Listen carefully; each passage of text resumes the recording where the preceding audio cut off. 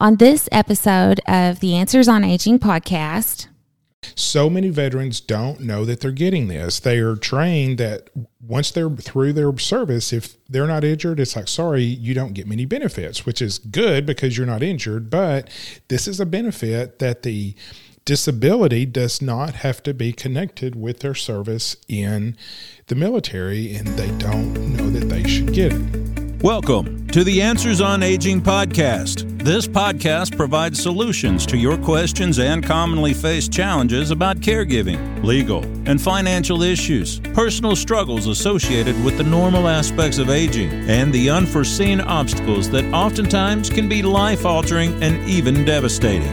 Each episode dissects real life, real-time issues, and will often feature special guests who bring expert-level knowledge and free resources straight to you. This podcast is hosted by certified elder law attorney Todd Watley and licensed nursing home administrator Sarah Scott. Together, these aging experts bring an impressive combined 30-plus years of experience to the table in order to give you all the answers on aging.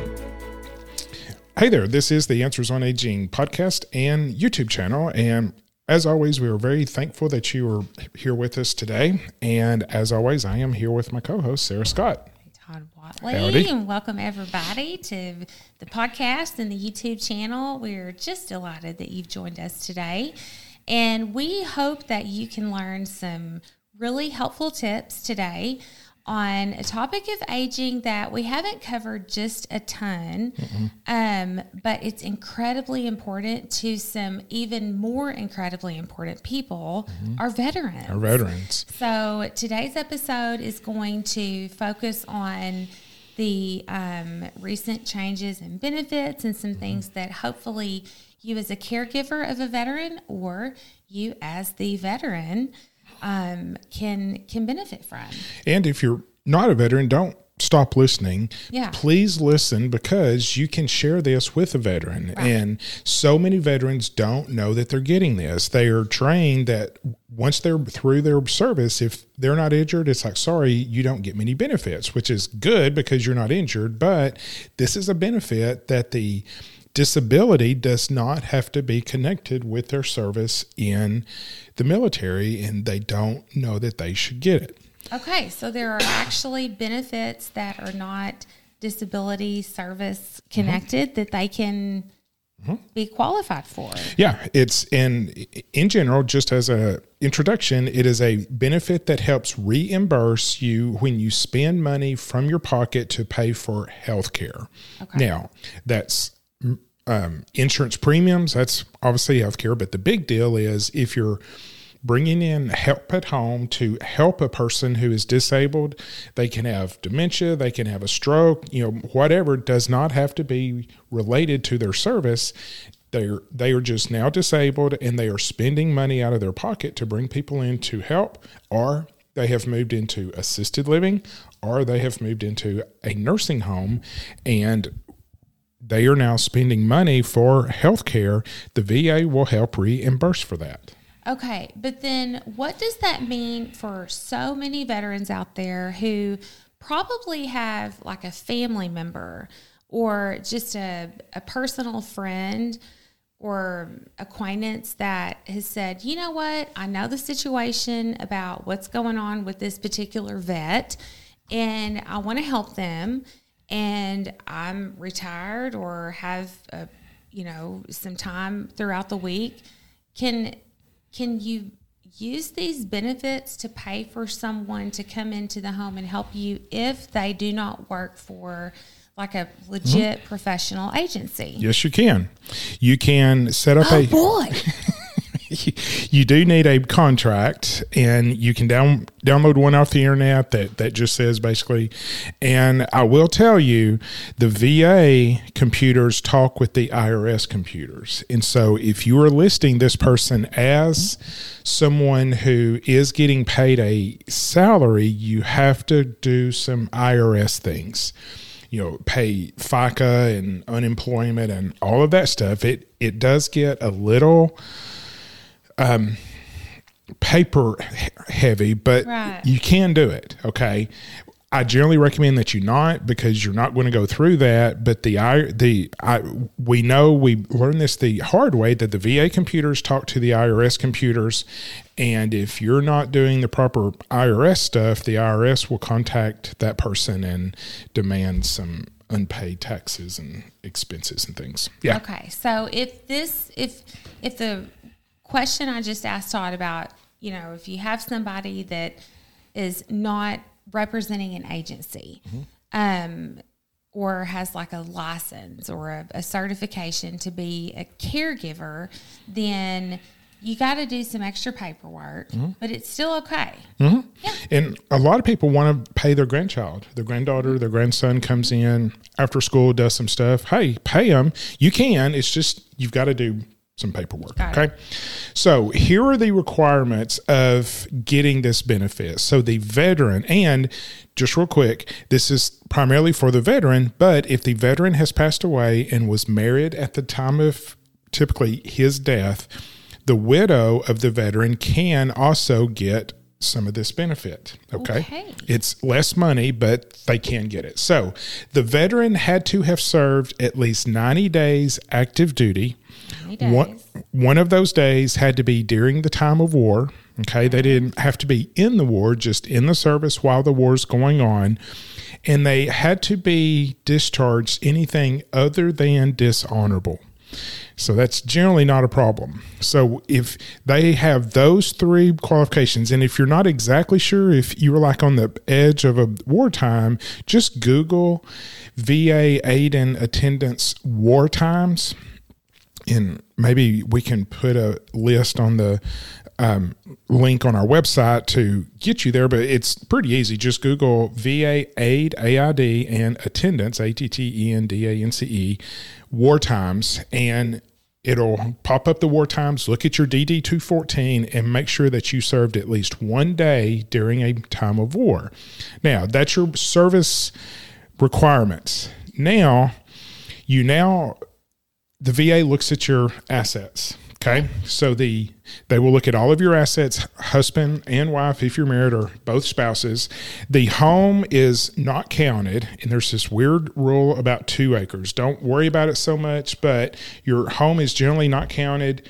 A vehicle is not counted, and things in your house typically don't count. Okay. So those are non-countable assets. Everything else gets counted. Bank accounts, investments, IRAs, other land, boats, trailers, RVs, whatever, those get counted. And a strange rule is 1 year of income.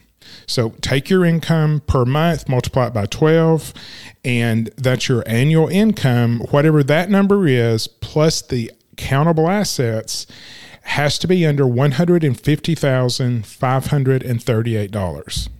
Okay. There is one thing that you said that I'm sure a lot of our listeners or viewers have questions about, especially with this older vet generation. They probably have a safe in their house or a mason jar buried in the backyard with like bars of gold or cash. Are they supposed to report that? What is the rule about that? Because you said stuff in the house, and technically it's in the house. So personal property is not counted. So that's a personal decision. Okay. So we're not advising one way or the other on that. You do with it what you see fit. That is correct. All right. Got it. So $150,538. Okay. So that's the limit. If you're over that, you don't qualify, but just go spend some money on your home, go buy a new car, buy some new household furnishings, do things like that. Get your number down below 150,538, and then you can qualify. Okay. The final thing is they look at your income. And this is the point. I want you to listen to me very closely right now, because in a second, I'm going to tell you to go directly to the VA, a VSO, and let them do this application for you. The one area I have seen consistently that they mess up on is income. So listen closely. Take your household income. If you're married, both spouses' income, add those together And whatever that number is, then you reduce it by the amount of money that you're paying for medical expenses. Your Blue Cross premium, whatever your insurance premium is, take that off. And then if you're paying someone to come into your home, if you're living in assisted living, or if you're in a nursing home, that cost comes off of your income, and that gives you a bottom number. Okay. So whatever that bottom number is, income minus out-of-pocket medical expenses, keep track of that number. Now, the VA says that bottom number should be increased based on if you're the surviving spouse, a single veteran, a married veteran, or if both of you are vets. Okay. So again, this bottom number, income minus out-of-pocket expenses, and typically if you're in a assisted living, that number is under zero. Okay. Yeah. You make $2,500 a month, but you're spending $4,000 a month. You're $1,500 under zero. Okay. So these numbers that I'm going to tell you is what the VA would pay you if you're zero or below. So for the surviving spouse, that bottom number, whatever that is, it should be $1,432 per month. Okay. No matter what state you're in. This is federal money. This is federal rules. If you're a single veteran, then that bottom number will be bumped up to $2,229. For a married veteran, $2,642. And if you're two vets, it's $3,536. Okay, so let's take an example where we're not below zero. So let's say you make $3,000 a month and you're in a $4,000 a month assisted living. So reverse those.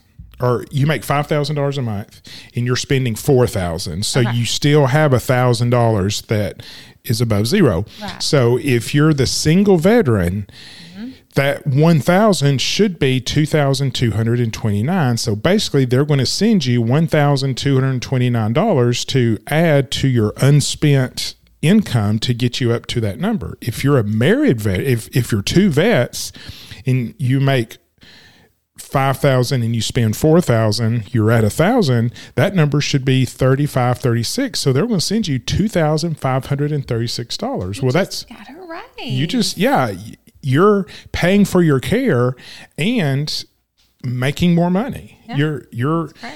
You're making money by moving into the assisted living facility. So this is where marketing to assisted living facilities for our services is very easy, because they should ask, when someone comes in, they're like, how much is this? They're like, well, it's $4,000 a month. They're like, oh, we only make $3,000 a month. We're going to lose $1,000 every month. Right. But first question is, are you a veteran? Yeah.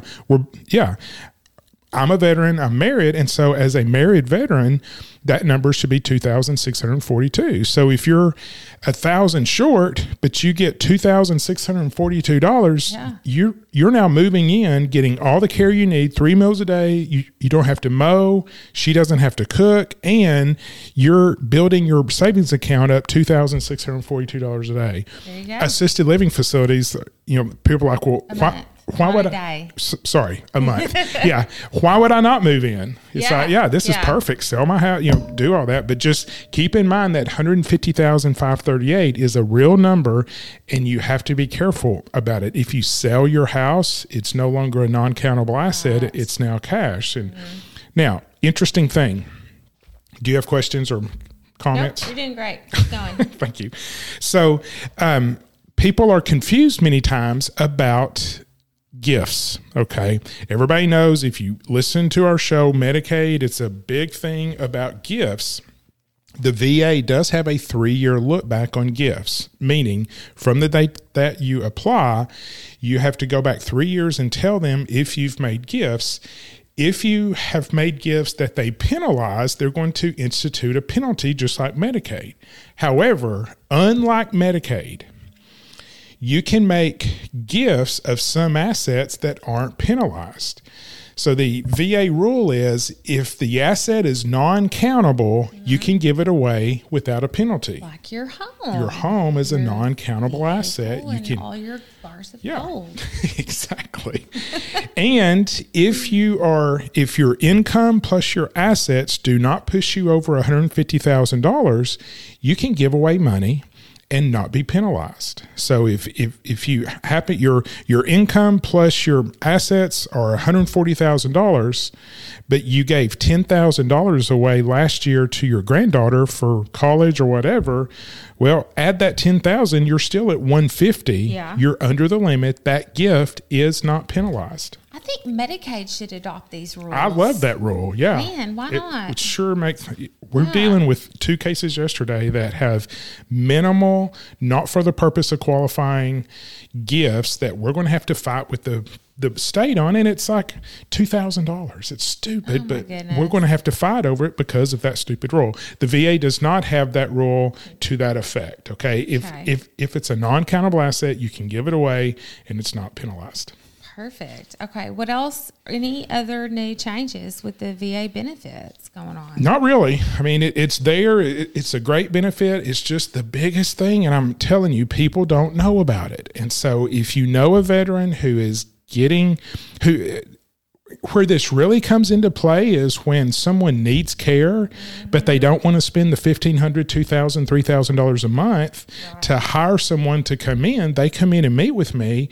They're absolutely qualified. It's go see the VSO. And let me touch on that real quick. Every county in the country has what is called a veteran service officer. Just plug in your county, your state, VSO, and you will get the name and number of your VSO. Go to them. They will do the application for you. It's free.